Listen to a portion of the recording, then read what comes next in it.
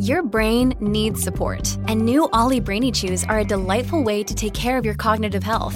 Made with scientifically backed ingredients like Thai ginger, L-theanine, and caffeine, Brainy Chews support healthy brain function and help you find your focus, stay chill, or get energized. Be kind to your mind and get these nootropic chews at ollie.com. That's OLLY.com. These statements have not been evaluated by the Food and Drug Administration. This product is not intended to diagnose, treat, cure, or prevent any disease.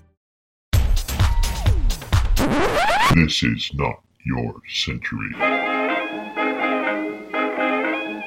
This is Not Your Century, where we celebrate the news and the news media of centuries gone by. I'm King Kaufman.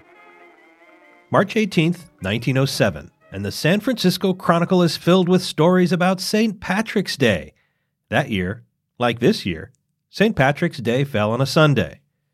There were celebrations around the Bay. The biggest? The Knights of St. Patrick held their 32nd annual banquet at Van Ness and Eddy with 200 members and their guests, entertained by a 12-piece orchestra.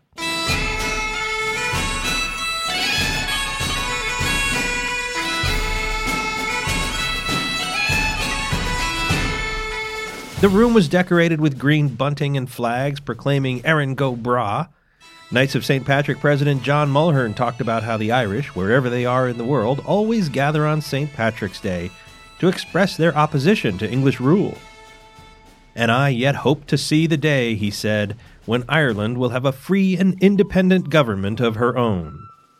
Nationalism had become the dominant political and cultural movements in Ireland by the early 20th century. Just 2 months earlier, riots had broken out in Dublin at the premiere performance of John Millington Synge's Playboy of the Western World. Some Irish Republicans thought the play insulted Ireland. Independence from Great Britain was more than a decade away. An unsuccessful uprising, a world war, and a civil war were still to come.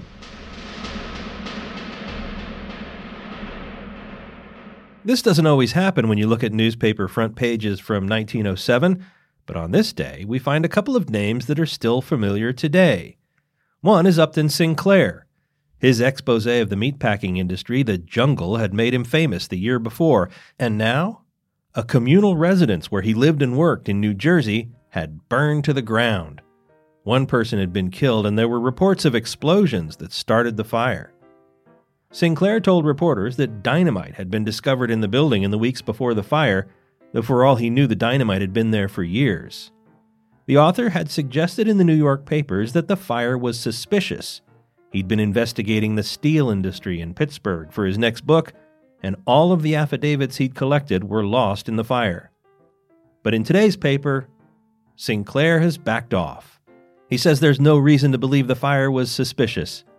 It looked like an accident.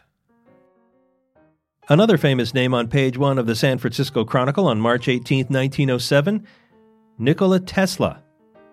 "It is altogether too absurd for discussion," he says. And he's not talking about Elon Musk. He's talking about whether a person's soul can be weighed. It was a big controversy in 1907 because a famous doctor in Boston who'd been conducting experiments on newly dead people for years, well, now he was claiming that he could weigh the soul. Tesla said that nearly imperceptible physical changes in the body when a person dies explain the measurements the doctor was finding, and he said an aggregation of impressions, thoughts, and feelings, having no materiality, couldn't have any weight. Though he wasn't against further scientific investigation, because, he was Nikola Tesla. Not Your Century is part of the San Francisco Chronicle podcast network. Audrey Cooper is the editor-in-chief. Please subscribe wherever you get your podcasts, and if you like this show, we'd love it if you'd give it a rating and a review. For great journalism today, consider subscribing to the San Francisco Chronicle, which you can do in both paper and digital form by going to sfchronicle.com/subscribe. Historical research by Libby Coleman. I'm King Kaufman. Talk to me on Twitter at King_Kaufman. We now return you to your century.